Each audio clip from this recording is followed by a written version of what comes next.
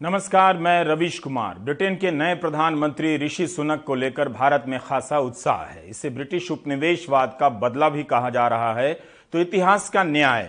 लेकिन हम जश्न किस बात का मना रहे हैं? इस बात का कि भारतीय मूल के ऋषि सुनक ब्रिटेन के प्रधानमंत्री बने हैं, या इस बात का कि ब्रिटेन का लोकतंत्र कितना परिपक्व है कि वहां कोई भी व्यक्ति किस मूल का है, किस देश का है, उसके दादा किस देश के हैं, इन सब की परवाह किए बगैर वह उस देश का प्रधानमंत्री बन सकता है। तो क्या ऋषि सुनक के ब्रिटेन के प्रधानमंत्री बनने से खुश होने वाले लोग ब्रिटेन के लोकतंत्र की खूबियों का जश्न मना रहे हैं? क्या वे यह भी कहना चाहते हैं कि लोकतंत्र ब्रिटेन के जैसा होना चाहिए, जहां कोई भी कहीं से आकर प्रधानमंत्री बन जाए? क्या हम ऐसा ही जश्न भारत के लोकतंत्र को लेकर मना सकते हैं, मनाने की ख्वाहिश रखते हैं? जनसंख्या की एक समग्र नीति बने, वो सब पर समान रूप से लागू हो। खासकर उस देश में जहां आए दिन एक धर्म विशेष की आबादी के बढ़ जाने को लेकर भय पैदा किया जाता है, जनसंख्या नियंत्रण के कानून के नाम पर असुरक्षा पैदा की जाती है, गलत सलत आंकड़ों का सहारा लेकर बताया जाता है कि जल्दी ही बहुसंख्यक अल्पसंख्यक हो जाएगा और अल्पसंख्यक बहुसंख्यक, इसलिए देश और धर्म खतरे में है। बताइए, उस देश में जश्न मन रहा है कि खुद को हिंदू कहने वाले भारतीय मूल के ऋषि सुनक ईसाई बहुल ब्रिटेन के प्रधानमंत्री बन रहे हैं। तो क्या भारत की राजनीति से यह सवाल पूछा जा सकता है कि क्या ऐसी उदारता की उम्मीद भारत से की जा सकती है? बीजेपी के नेता इसे काल चक्र के घूम जाने की व्याख्या के रूप में पेश करते हैं। क्या वही नेता इसका जवाब दे सकते हैं कि उनकी पार्टी कई चुनावों में किसी मुस्लिम को टिकट तक नहीं देती है? क्या वह किसी मुसलमान को प्रधानमंत्री बनाने के विचार का समर्थन कर सकती है? वह तो विधायक और सांसद बनाने के नाम पर पीछे हट जाती है। कांग्रेस नेता शशि थरूर ने अपने ट्वीट में पूछा है कि क्या भारत में ऐसा हो सकता है कि विदेशी मूल का कोई व्यक्ति प्रधानमंत्री बन जाए? उनका इशारा साफ है कि 2004 में सोनिया गांधी का नाम लेकर विदेशी विधवा और विदेशी मूल की महिला कहकर कितना विरोध किया गया कि उन्हें प्रधानमंत्री नहीं बनने देंगे और सर मुड़वा लेंगे। मेरा मन जिस चीज को स्वीकार नहीं करता उसका क्या करूं? मैं घर में नहीं बैठ सकती ये कहकर के मेरा मन स्वीकार नहीं करता। लोग कहेंगे संसद में तो बैठी है, उनको मैडम प्राइम मिनिस्टर कह रही है और कहती है स्वीकार नहीं करता, तो जो संसद की सुविधाएं वो छोड़ दूंगी। सिर्फ सुषमा स्वराज का बयान ही नहीं, उस समय के कई नेताओं के बयान इसी लाइन पर थे। सोनिया गांधी का विदेशी होना जितना महत्वपूर्ण है, उससे ज्यादा महत्वपूर्ण है उन राजनीतिक दलों का सोचना जो सोनिया गांधी को प्रधानमंत्री बनाने के लिए सपोर्ट कर रहे हैं, कि वो इस देश में जिसकी हजारों लाखों साल की अपनी परंपरा है और जहां अंग्रेजों के रूल के खिलाफ बहुत बड़ी लड़ाई हुई थी, वो राजनीतिक दल उनका सपोर्ट क्यों कर रहे हैं? वो मेरे लिए ज्यादा बड़ी चीज है। तब वह देश और उस देश की एक पार्टी बीजेपी कैसे जश्न मना सकती है कि भारतीय मूल के ऋषि सुनक ब्रिटेन के प्रधानमंत्री बने हैं? कहीं ऐसा तो नहीं कि जाने अनजाने में बीजेपी के नेता टोरी पार्टी की तारीफ कर रहे हैं कि उस पार्टी के किसी नेता ने एक हिंदू के प्रधानमंत्री बनने पर सिर मुड़वाने की धमकी नहीं दी है? ब्रिटेन को कितना भरोसा है अपने सांसद और उसकी राजनीति पर? ब्रिटेन एक ईसाई बहुल देश है, वहां की संसद में ऋषि सुनक गीता पढ़कर शपथ लेते हैं। ऐसा करने वाले ब्रिटेन के पहले सांसद बनते हैं। उस देश में इसकी सराहना होती है। ऋषि खुद को हिंदू कहते हैं। उनकी पार्टी का कोई सांसद इसे लेकर असुरक्षित महसूस नहीं करता है। उन्हें इस पद पर पहुंचने से रोकने के लिए कोई नए किस्म का नागरिकता कानून लाने की बात नहीं कर रहा है कि जो प्रवासी होगा वो होटल तो खोल सकेगा मगर देश का सर्वोच्च पद हासिल नहीं कर सकेगा। ब्रिटेन में भारतीय मूल बनाम ब्रिटिश मूल का झगड़ा नहीं है, मगर भारत में भारतीय मूल का जश्न मनाया जा रहा है। हम जितना ज्यादा ऋषि सुनक के भारतीय होने पर जोर देंगे, उतना ही ज्यादा भारत की राजनीति के दोहरेपन से पर्दा उठाते जाएंगे। एक सीमा तक ही हम इसकी खुशी मना सकते हैं। ऋषि सुनक ने कोई विश्व विजय अभियान के तहत यह पद हासिल नहीं किया है। देश दोनों ही हैं, ब्रिटेन भी और भारत भी। आज ब्रिटेन के अखबारों में उनके हिंदू होने, भारतीय मूल के होने का जिक्र है, मगर कहीं भी इस बात का शोर नहीं है कि जब ब्रिटेन आर्थिक तबाही से गुजर रहा है, युद्ध की आशंका से घिरा हुआ है, तब ऐसा व्यक्ति क्यों प्रधानमंत्री बन गया जो ब्रिटिश मूल का नहीं है? इससे ब्रिटेन की सुरक्षा खतरे में पड़ जाएगी। आखिर कितने देश ऋषि सुनक की पृष्ठभूमि का हिस्सा ले सकते हैं, उसका श्रेय ले रहे हैं। यह पाकिस्तान का जियो न्यूज है। इसकी हेडलाइन है कि पाकिस्तानी मूल का हिंदू ब्रिटेन का प्रधानमंत्री बनने जा रहा है। लिखता है कि ऋषि सुनक के दादा दादी पाकिस्तान के पंजाब प्रांत के शहर गुजरावाला की पैदाइश थे। 1935 में उनके दादा रामदास सुनक गुजरावाला छोड़ नैरोबी चले गए। उनकी पत्नी सुहाग रानी सुनक गुजरावाला से दिल्ली आ गई और फिर 1937 में अपनी सास के साथ कीनिया चली गई। रामदास के बेटे यशवीर 60 के दशक में ब्रिटेन आ गए। पाकिस्तान का एक और अखबार डॉन की हेडलाइन है जो जियो न्यूज से अलग है। डॉन लिखता है कि 1960 में ऋषि के दादा दादी अफ्रीका से ब्रिटेन आ गए। दूसरे विश्व युद्ध के बाद ब्रिटेन के पुनर्निर्माण में हिस्सा लेने के लिए बहुत सारे लोग ब्रिटेन के उपनिवेशों से ब्रिटेन आ गए। भारत की प्रमुख समाचार एजेंसी पीटीआई की हेडलाइन है कि सुनक पहले गैर व्हाइट प्रधानमंत्री बन रहे हैं। उनके प्रधानमंत्री बनने पर भारत और पाकिस्तान दोनों को गर्व है। पीटीआई ने लिखा है कि ब्रिटेन के नए प्रधानमंत्री भारतीय भी हैं और पाकिस्तानी भी। भारत के अखबार द टेलीग्राफ ने लिखा है कि सुनक की वंशावली पर भारत और पाकिस्तान दोनों ही दावा कर रहे हैं। पाकिस्तान का अखबार हिंदू प्रधानमंत्री पर जोर दे रहा है, तो सवाल उससे भी है कि उसके अपने देश में कोई हिंदू प्रधानमंत्री क्यों नहीं बन सका। आज उसे भी सुनक के हिंदू होने का श्रेय लेना पड़ रहा है। इन दोनों देशों ने हिंदू मुस्लिम डिबेट में कितना वक्त पानी की तरफ बहा दिया। ऋषि सुनक की पहचान के साथ भारत के विभाजन का दुखद अतीत जुड़ा हुआ है। उनके दादा दादी गुजरावाला शहर से थे और 1947 के विभाजन से 12 साल पहले उस भारत को छोड़ गए जो तब नहीं बटा था। कितनी अच्छी बात है कि उनके मूल को भारतीय बताने के लिए पाकिस्तान के उस शहर को भारतीय के रूप में देखा जा रहा है, भारत का हिस्सा बताया जा रहा है। आज गुजरावाला पाकिस्तान के पंजाब प्रांत में है। जाहिर है वहां भी जश्न मन रहा होगा और इसी के साथ एक टीस भी उठती होगी, अगर उठती होगी तो। लेकिन विभाजन के बाद हजारों लोग गुजरावाला शहर से भारत आने वाले जरूर किसी और एहसास के साथ इस घटना को देख रहे होंगे। दिवंगत पत्रकार विनोद दुआ भी इसी इलाके से आते थे। ऋषि सुनक पर पाकिस्तान से लेकर भारत के अलावा कीनिया भी दावा कर रहा है। अब आप इस ट्वीट को देखिए, कीनिया के उद्योग मंत्री का है। लिखते हैं कि सुनक भारतीय मूल के हैं, कीनिया के विरासत का हिस्सा हैं, ब्रिटेन के प्रधानमंत्री बनने जा रहे हैं। मातृभूमि से आपको बधाई भेजी जा रही है। कीनिया मानता है कि सुनक की मातृभूमि कीनिया है, भारत उनकी मातृभूमि भारत मानता है। ऋषि की शादी भारतीय परिवार से हुई और बेंगलुरु शहर में हुई। उनके पास अमेरिका का ग्रीन कार्ड था जिसके जरिए वे वहां के स्थायी निवासी बन गए थे। ब्रिटेन में पैदा होकर भी अमेरिका में बसने का ग्रीन कार्ड लेते हैं।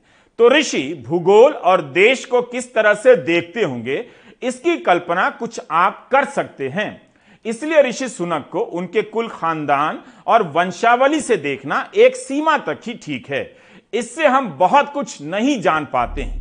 जानने के लिए समझना होगा कि ब्रिटेन के साउथहम्पटन शहर में पैदा हुए ऋषि अमेरिका का ग्रीन कार्ड क्यों लेते हैं और राजनीति में आने के बाद भी बहुत साल तक नहीं बताते कि उनके पास ये कार्ड है। 6 साल से सांसद रहे तब भी ग्रीन कार्ड सरेंडर नहीं किया और 19 महीने तक वित्त मंत्री रहे तब भी नहीं।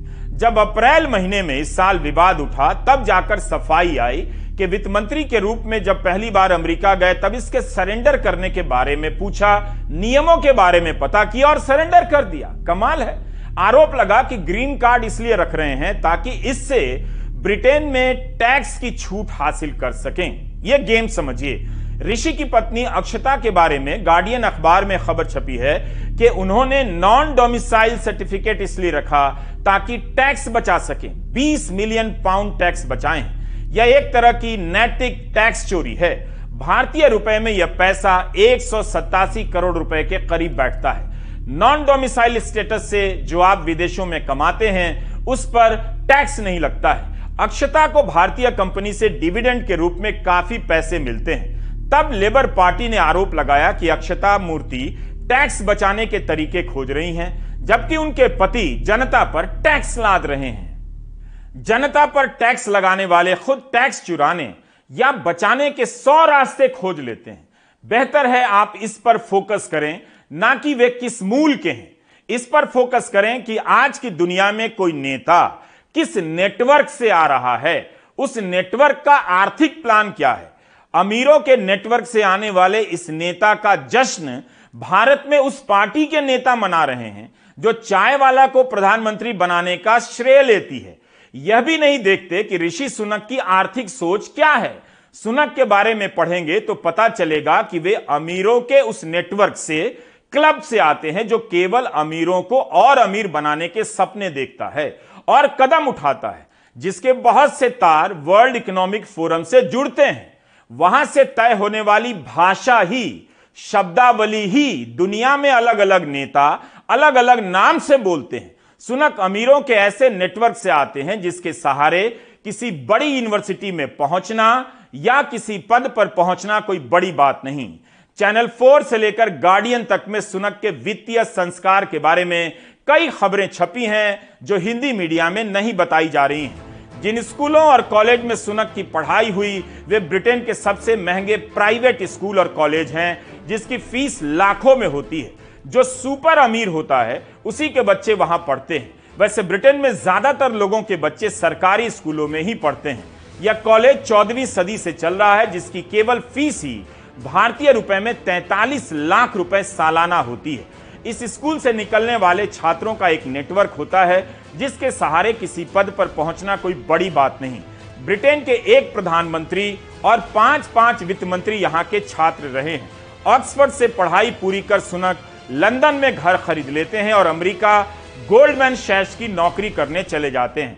फिर वहां की एक और अमीर यूनिवर्सिटी स्टैनफोर्ड से MBA की पढ़ाई करते हैं। लबालब दौलत के बीच पले बढ़े सुनक से गरीबी और आर्थिक तंगी की मार झेल रही ब्रिटेन की जनता उम्मीद करती है या उसके ऐसे फैसले से सहमी हुई है।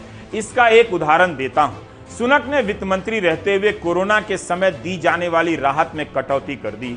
प्रति सप्ताह 20 पाउंड की कटौती कर देने से 2 लाख से अधिक लोग गरीबी रेखा से नीचे चले गए। उनकी ही पार्टी के सांसदों ने खूब आलोचना की, विरोध किया। हम भारतीय सुनक की भारतीय मूल की पहचान पर ही अटके हैं, लटके हैं, जबकि ब्रिटेन के अखबारों में इनकी दौलत के किस्से भरे हुए हैं। इस किस्से में अपने देश में टैक्स बचाने के लिए अनाम गुमनाम छोटे देशों में पैसा रखने के किस्से भी हैं। इन किस्सों को पढ़कर सुनक की वित्तीय नैतिकता को लेकर सवाल होने चाहिए। उनकी किस तरह की छवि बनती है देखा जाना चाहिए। इतनी दौलत होने के बाद भी टैक्स बचाने के लिए दूसरे देशों में निवेश किया जाए और ना देने का जुगाड़ निकाला जाए, इससे पता चलता है कि सुनक की निष्ठा किसी देश से भी ज्यादा पैसे के प्रति है। ब्रिटिश मीडिया में बताया जा रहा है कि सुनक की अपनी संपत्ति करीब 7,000 करोड़ रुपए भारतीय रुपए में उससे भी अधिक है। पत्नी के पास भी बेशुमार दौलत है। पहली बार कोई इतना अमीर ब्रिटेन का प्रधानमंत्री बना है, वो भी तब जब ब्रिटेन की जनता 2 वक्त के भोजन के लिए संघर्ष कर रही है। यह भी देखिए कि यह अमीरी केवल प्रतिभा और खुले कारोबार से आई है या टैक्स हेवन में निवेश कर टैक्स बचाने से आई है। ब्रिटेन में ब्याज दरों के बढ़ने का दौर जारी है। इस कारण जिन लोगों ने लोन पर घर लिए हैं उनके लिए घर महंगा होता जा रहा है। ऊपर से बिजली बिल और महंगाई की मार। ब्रिटेन में महंगाई ऐतिहासिक स्तर पर है। बिजली और गैस के दाम 140% तक बढ़े हैं। लोगों की कमाई का बड़ा हिस्सा केवल बिजली बिल भरने में जा रहा है। इसका दबाव इतना ज्यादा है कि हजारों और लाखों की संख्या में दुकानें, होटल और फैक्ट्रियां बंद हो रही हैं। वहीं के अखबारों में यह सब छपा है। इस एंकर ने वहां जाकर नहीं देखा है। लोग जानना चाहते हैं कि सुनक एनर्जी बिल पर जो सब्सिडी दी गई है उसे जारी रखेंगे या बंद कर देंगे। स्वास्थ्य का खर्चा बढ़ता जा रहा है तो उन्हीं का नारा था कि नेशनल इंश्योरेंस में सरकारी हिस्सेदारी और बढ़ाएंगे। अब इस वादे से भी पीछे हट रहे हैं क्योंकि सरकार के पास पैसे नहीं है। यह भी सवाल है कि क्या सुनक कॉर्पोरेट टैक्स बढ़ाकर आम जनता को राहत देंगे या आम जनता की सामाजिक सुरक्षा कम कर देंगे और कॉर्पोरेट पर टैक्स नहीं बढ़ाएंगे। मतलब साफ है कि यह प्रधानमंत्री अमीरों का होगा या आम लोगों का। ब्रिटेन का यह वो समय है जब वहां की जनता की संपत्ति हवा होती जा रही है और एक ऐसा व्यक्ति प्रधानमंत्री बन गया जिस पर टैक्स बचाने और टैक्स चोरी के इल्जाम हैं और वह सुपर अमीर भी है। ब्रिटेन में आर्थिक असमानता बढ़ती जा रही है। वहां नीचे की 10% आबादी के पास जितनी संपत्ति है उसका 230 गुना चोटी के 1% अमीरों के पास है। इसे अलग से नोट कीजिए। क्या सुनक ब्रिटेन को इस दौर से निकाल पाएंगे? 2024 में आम चुनाव होने हैं। उनके पास 1.5-2 साल का ही वक्त है। उनकी नाव मझधार में है। अगर जनता को राहत देने के लिए खर्च करते हैं, बढ़ाते हैं सरकारी खर्च, तो पैसे के लिए अमीरों पर टैक्स बढ़ाने होंगे। अगर ऐसा किया तो उनकी कुर्सी चली जा सकती है। तब फिर महंगाई और बढ़े ब्याज दरों से जनता को कैसे राहत देंगे?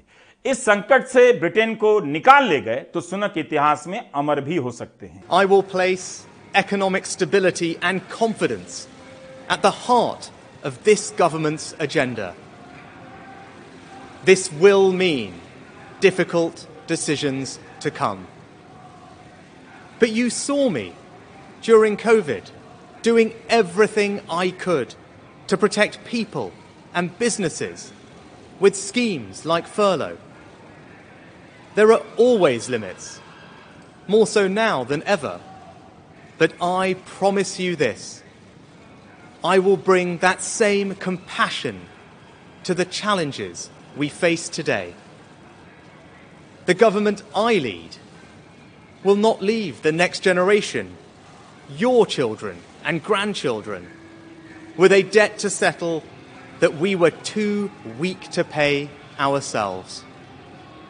I will unite our country, not with words, but with action. I will work day in and day out to deliver for you. फिर उस नेटवर्क को भी उन्हें हराना होगा जिसके शातिराना खेल से वे इस कुर्सी पर पहुंचे हैं। मिसाल के तौर पर आप विरोधी दल लेबर पार्टी की सांसद नाडिया व्हाइटहोम के ट्वीट को देख सकते हैं। नाडिया व्हाइटहोम ने ट्वीट कर दिया कि इसमें ऐसी कोई खास बात नहीं कि एशियाई मूल को प्रतिनिधित्व मिला है, क्योंकि सुनक घोर अमीरवादी हैं या केवल अमीरों के साथ हैं। आप इन्हें ब्लैक, व्हाइट या एशियन की नजर से नहीं देख सकते। बाद में नाडिया व्हाइटहोम ने ट्वीट डिलीट कर दिया, मगर एक और लेबर सांसद ने सुनक को फ्रॉड कहा है। कोरोना के समय जब मार्च 2020 में ब्रिटेन में तालाबंदी लगी, तब सुनक ने ऐलान किया कि किसी को नौकरी से नहीं निकाला जाएगा, उनकी सैलरी का बड़ा हिस्सा सरकार देगी। तब उनकी काफी तारीफ हुई। इसी के साथ उन्होंने एक और योजना का ऐलान किया, corona viral bounce loan scheme. इसके तहत छोटे उद्योग धंधे को लोन दिया जाना था ताकि वे खुद को बंद होने से बचा सकें। भारत में भी ऐसी स्कीम का ऐलान हुआ था। बल्कि आगे का डिटेल जानकर आप अंदाजा कर सकते हैं कि भारत में क्या हुआ होगा। किसी बैंक वाले से ऑफ रिकॉर्ड पूछ सकते हैं। गार्डियन की यह खबर बताती है कि जिन लोगों ने लोन लिया उसे बिजनेस में नहीं लगाया। ऐसे लोगों ने भी लोन लिया जिनका बिजनेस पहले से बंद हो गया था, और ऐसे लोगों ने भी लिया जो बिजनेस नहीं कर रहे थे। ब्रिटेन की सरकार ने गारंटी दे दी कि अगर लोन नहीं लौटेगा तो सरकार अपने राजकोष से पैसा देगी। बस धड़ाधड़ लोन बंटने लगे और लोन लेने वाले इस पैसे से महंगी कारें, महंगी गाड़ियां और घर खरीदने लग गए। जनता का पैसा मुफ्त की रेवड़ी की तरफ बंटने लग गया। इस स्कीम के तहत 47 अरब पाउंड का लोन बटा। मीडिया रिपोर्ट के अनुसार 27 अरब पाउंड का घोटाला हो गया। घोटाले का स्केल इतना बड़ा था कि योजना के लॉन्च होने के 1 साल के भीतर 2100 खुफिया रिपोर्ट आ गई, जिसकी जांच करने की क्षमता वहां की सरकारी एजेंसी के पास नहीं थी। राजकोष के मंत्री लॉर्ड एग्नू ने इस्तीफा दे दिया कि फ्रॉड करने वालों के साथ सख्ती नहीं बरती जा रही है। यह सब सुनक के कार्यकाल में हुआ। 27 अरब पाउंड का घोटाला। यह पैसा किसके हाथ में पहुंचा? क्या उन अमीरों के हाथ में जिनके पास ब्रिटेन की कुल संपत्ति का 43% पहले से ही था? क्या यह सब आपको बताया जा रहा है? सवाल उठ रहा है कि बिना किसी राजनीतिक अनुभव के इतने कम समय में सुनक इस पद तक कैसे पहुंच जाते हैं। 2017 में लियो वरादकर आयरलैंड के प्रधानमंत्री बने। तब उनकी उम्र 40 साल थी। उनके पिता अशोक वरादकर का जन्म मुंबई में हुआ था। मां मरियम ब्रिटेन की थी। 2019 में लियो वरादकर अपने परिवार के साथ महाराष्ट्र के सिंधुदुर्ग इलाके में अपने पैतृक गांव भी आए। लियो वरादकर आयरलैंड के पहले समलैंगिक प्रधानमंत्री भी बने। खुलकर अपनी समलैंगिकता का इजहार किया। आयरलैंड कैथोलिक बहुल देश है, मगर एशियाई मूल के व्यक्ति को प्रधानमंत्री के पद पर स्वीकार करता है। क्या वहां भी उपनिवेशवाद का बदला लिया गया? ऋषि सुनक और लियो वरादकर का प्रधानमंत्री के पद पर पहुंचना वैश्विक नागरिकता का शानदार उदाहरण है। यह नागरिकता भी उसी पश्चिम के लोकतंत्र की फैक्ट्री में तपकर बनती है जिसे तमाम संदेहों के साथ देखा जाता है, देखा जाना चाहिए भी। हमें सोचना ही चाहिए कि भारत के महान लोकतंत्र में कब ऐसा होगा। कांग्रेस नेता शशि थरूर ने अपने ट्वीट में लिखा है कि क्या ऐसा भारत में हो सकता है? इसका जवाब ढूंढा जाना चाहिए, दिया जाना चाहिए। अगर भारत में नहीं हो सकता तब फिर भारत क्यों जश्न मना रहा है? यह सब कुछ ब्रिटेन के अखबारों में जो छपा है उसी से आपको बता रहा हूं।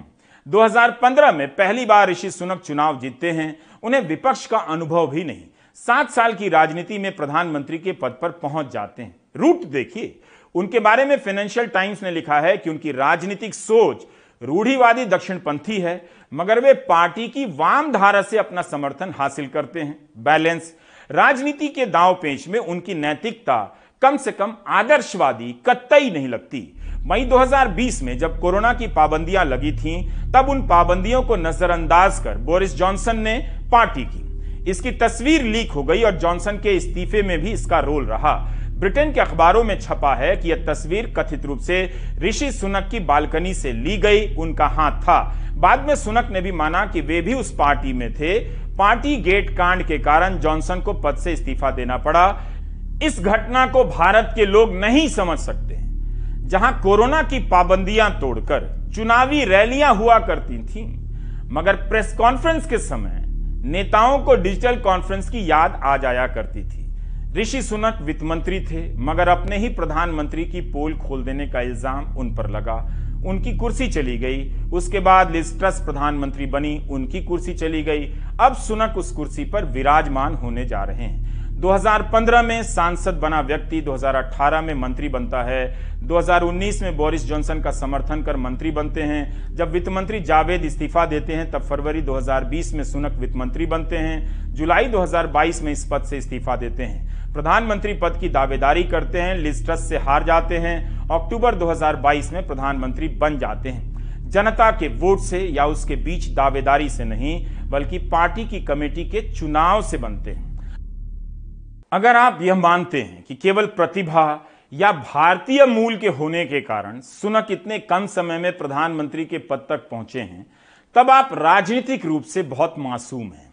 दरअसल मूल बात यह है कि उनकी पहचान किस नस्ल के हैं, किस भूगोल से हैं, इन्हीं सब पर जोर दिया जा रहा है ताकि पहचान को लेकर वाहवाही होती रहे, ताकि इसकी आड़ में उनकी आर्थिक सोच पर किसी की नजर न जाए। क्योंकि जैसे ही आप आर्थिक क्षेत्र में प्रवेश करते हैं, मुश्किल सवालों से टकराने लग जाते हैं। ब्रिटेन की आर्थिक स्थिति इस समय बहुत खराब है। सुनक इस गिरावट को रोक पाएंगे या और बदतर बना देंगे? ब्रिटेन के अखबारों में दोनों तरह की संभावनाओं और आशंकाओं पर खूब लिखा जा रहा है। किसी नेता के उभार को इसी तरह देखिए, ना कि उसके नाम और गांव की चर्चा में सारा दिन बिता दीजिए।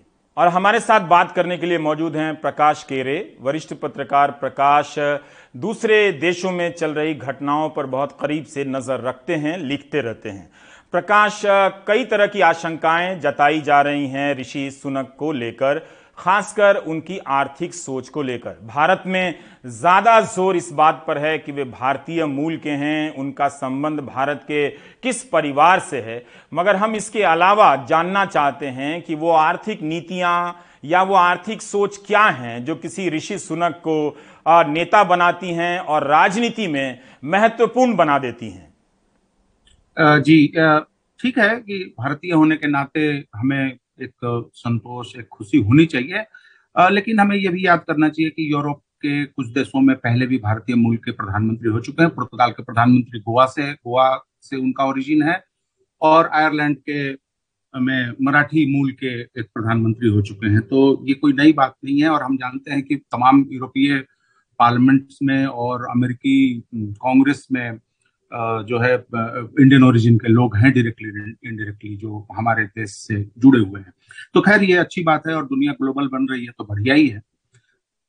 लेकिन हमें ट्रिविलाइज नहीं करना चाहिए, क्योंकि ब्रिटेन एक बड़ी अर्थव्यवस्था है और दुनिया के अर्थव्यवस्था में और जो आर्थिक तंत्र है उसमें उसकी बड़ी भूमिका है। लंदन को फिनेंशियल कैपिटल करता है। तो तमाम ये जो पहलू हैं, तो हमें ऋषि सुनक की पॉलिटिक्स और उनकी पॉलिसीज पर फोकस ज्यादा करना चाहिए, बजाय इसके कि उनका ओरिजिन या उनका बैकग्राउंड क्या है।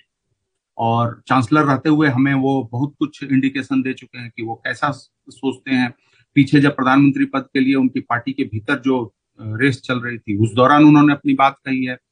और अब हम आगे देखेंगे जब उनका बजट प्रपोजल या जो भी पॉलिसीज आएंगी। जी। पर प्रकाश, ये क्यों कहा जा रहा है कि सुनक ब्रिटेन को अपने फैसलों से और भी बर्बादी की तरफ ले जाएंगे? इनसे ज्यादा उम्मीद नहीं की जानी चाहिए।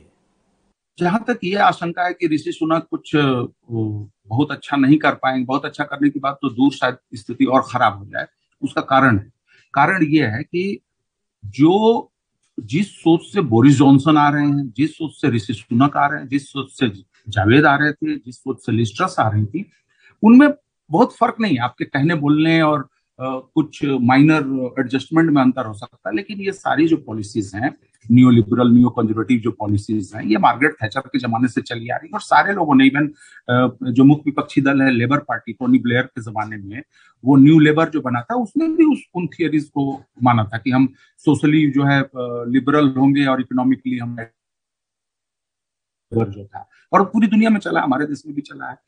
तो अब जब क्राइसिस एक्सट्रीम पर है कि 4 दशक में सबसे अधिक इन्फ्लेशन है, लोगों की जो कमाई है वो निचले लेवल पर है, आपको नहीं पता है कि एनर्जी का संकट, फूड का जो ये प्राइस का संकट है, ये कहाँ जाकर रुकेगा। रूस यूक्रेन का मसला सुलझता हुआ नहीं दिख रहा है।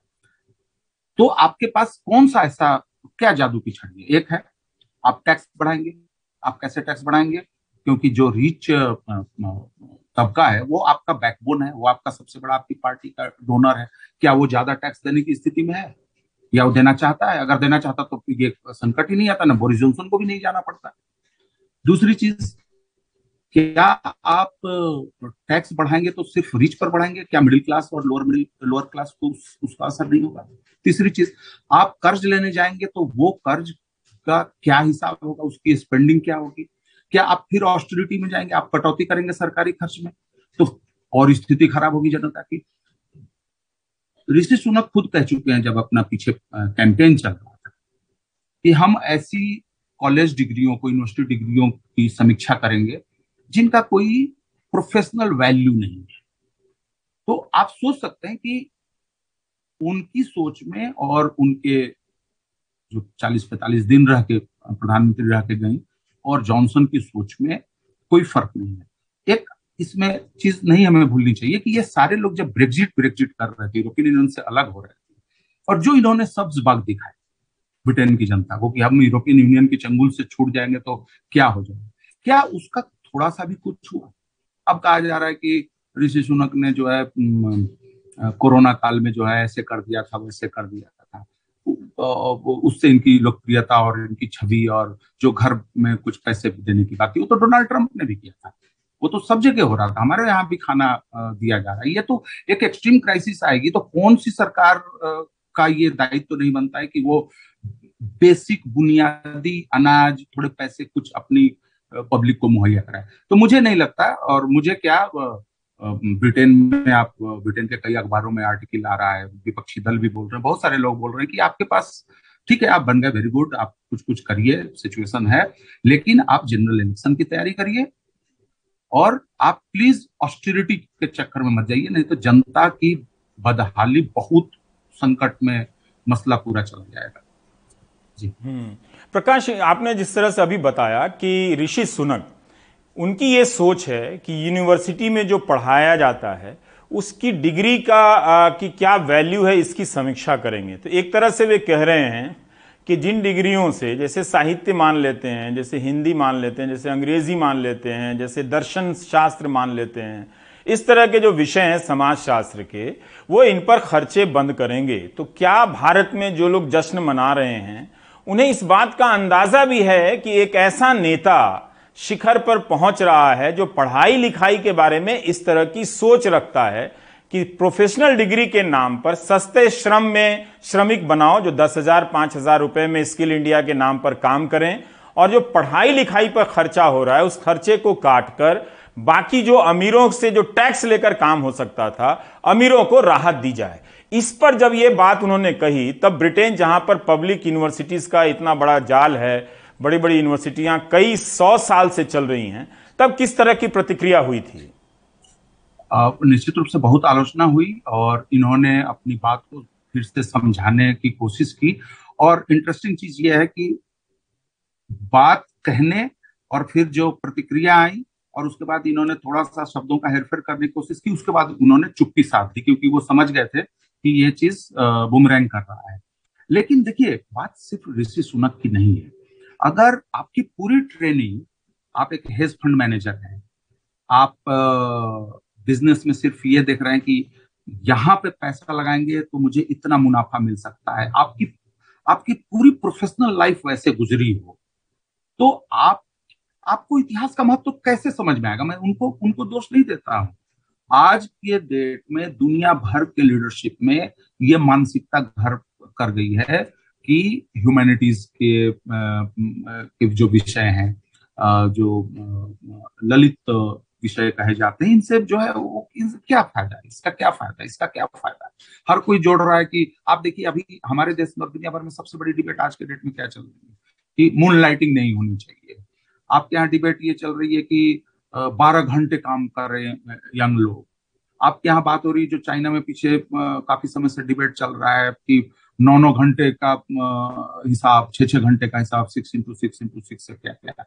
तो आज के डेट में तो हम तो ये सिर्फ देख रहे हैं ना कि ज्यादा से ज्यादा लोगों को कम से कम खर्चा करके हम उनके लेबर का और उनके कैपेसिटी का जो है हम दोहन करें। ये सब जगह है। वो उसके लिए सिर्फ ऋषि सुनक को कॉल आउट करने का कोई मतलब नहीं बनता। आपने पीछे देखा कि वर्क फ्रॉम होम को लेकर किस तरीके से कहा गया। मैं डिबेट पे नहीं जा रहा हूं, मैं ये कह रहा हूं कि उस डिबेट के पीछे का जो लैंग्वेज है, जैसे एलन मस्क ने कहा कि honeymoon is over, this work from home is over.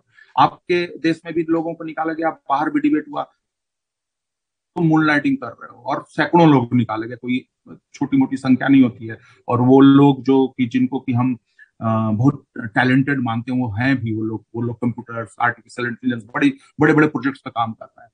तो इसके पीछे जो सोच हो रही है, पीछे हमारी देश में एक सीईओ ने कहा कि यंग लड़कों को तो 12-12 घंटे काम करना चाहिए, यंग जो वर्कर्स हैं।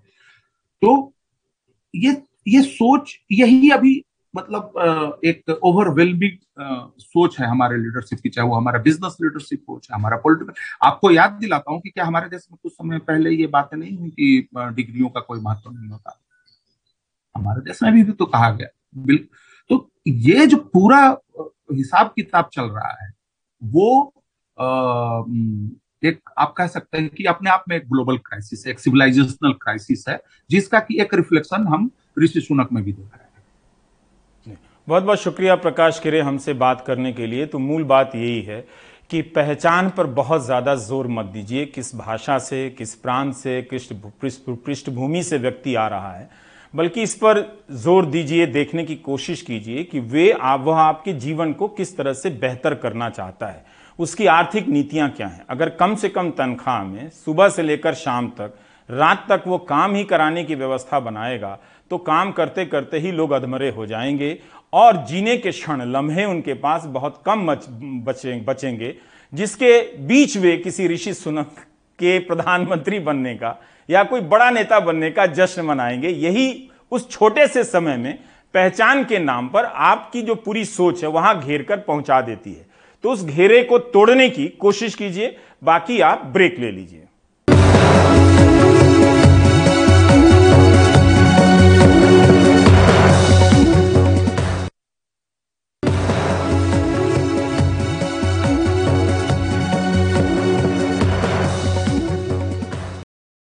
दिल्ली में आतिशबाजी पर पाबंदी थी, तब भी खूब पटाखे चले हैं। दिल्ली एनसीआर की हवा की गुणवत्ता बेहद खराब की श्रेणी में पहुंच गई है। यह तब है जब पिछले 5 साल में दिवाली की अगली सुबह का प्रदूषण सबसे कम है। परिमल की रिपोर्ट।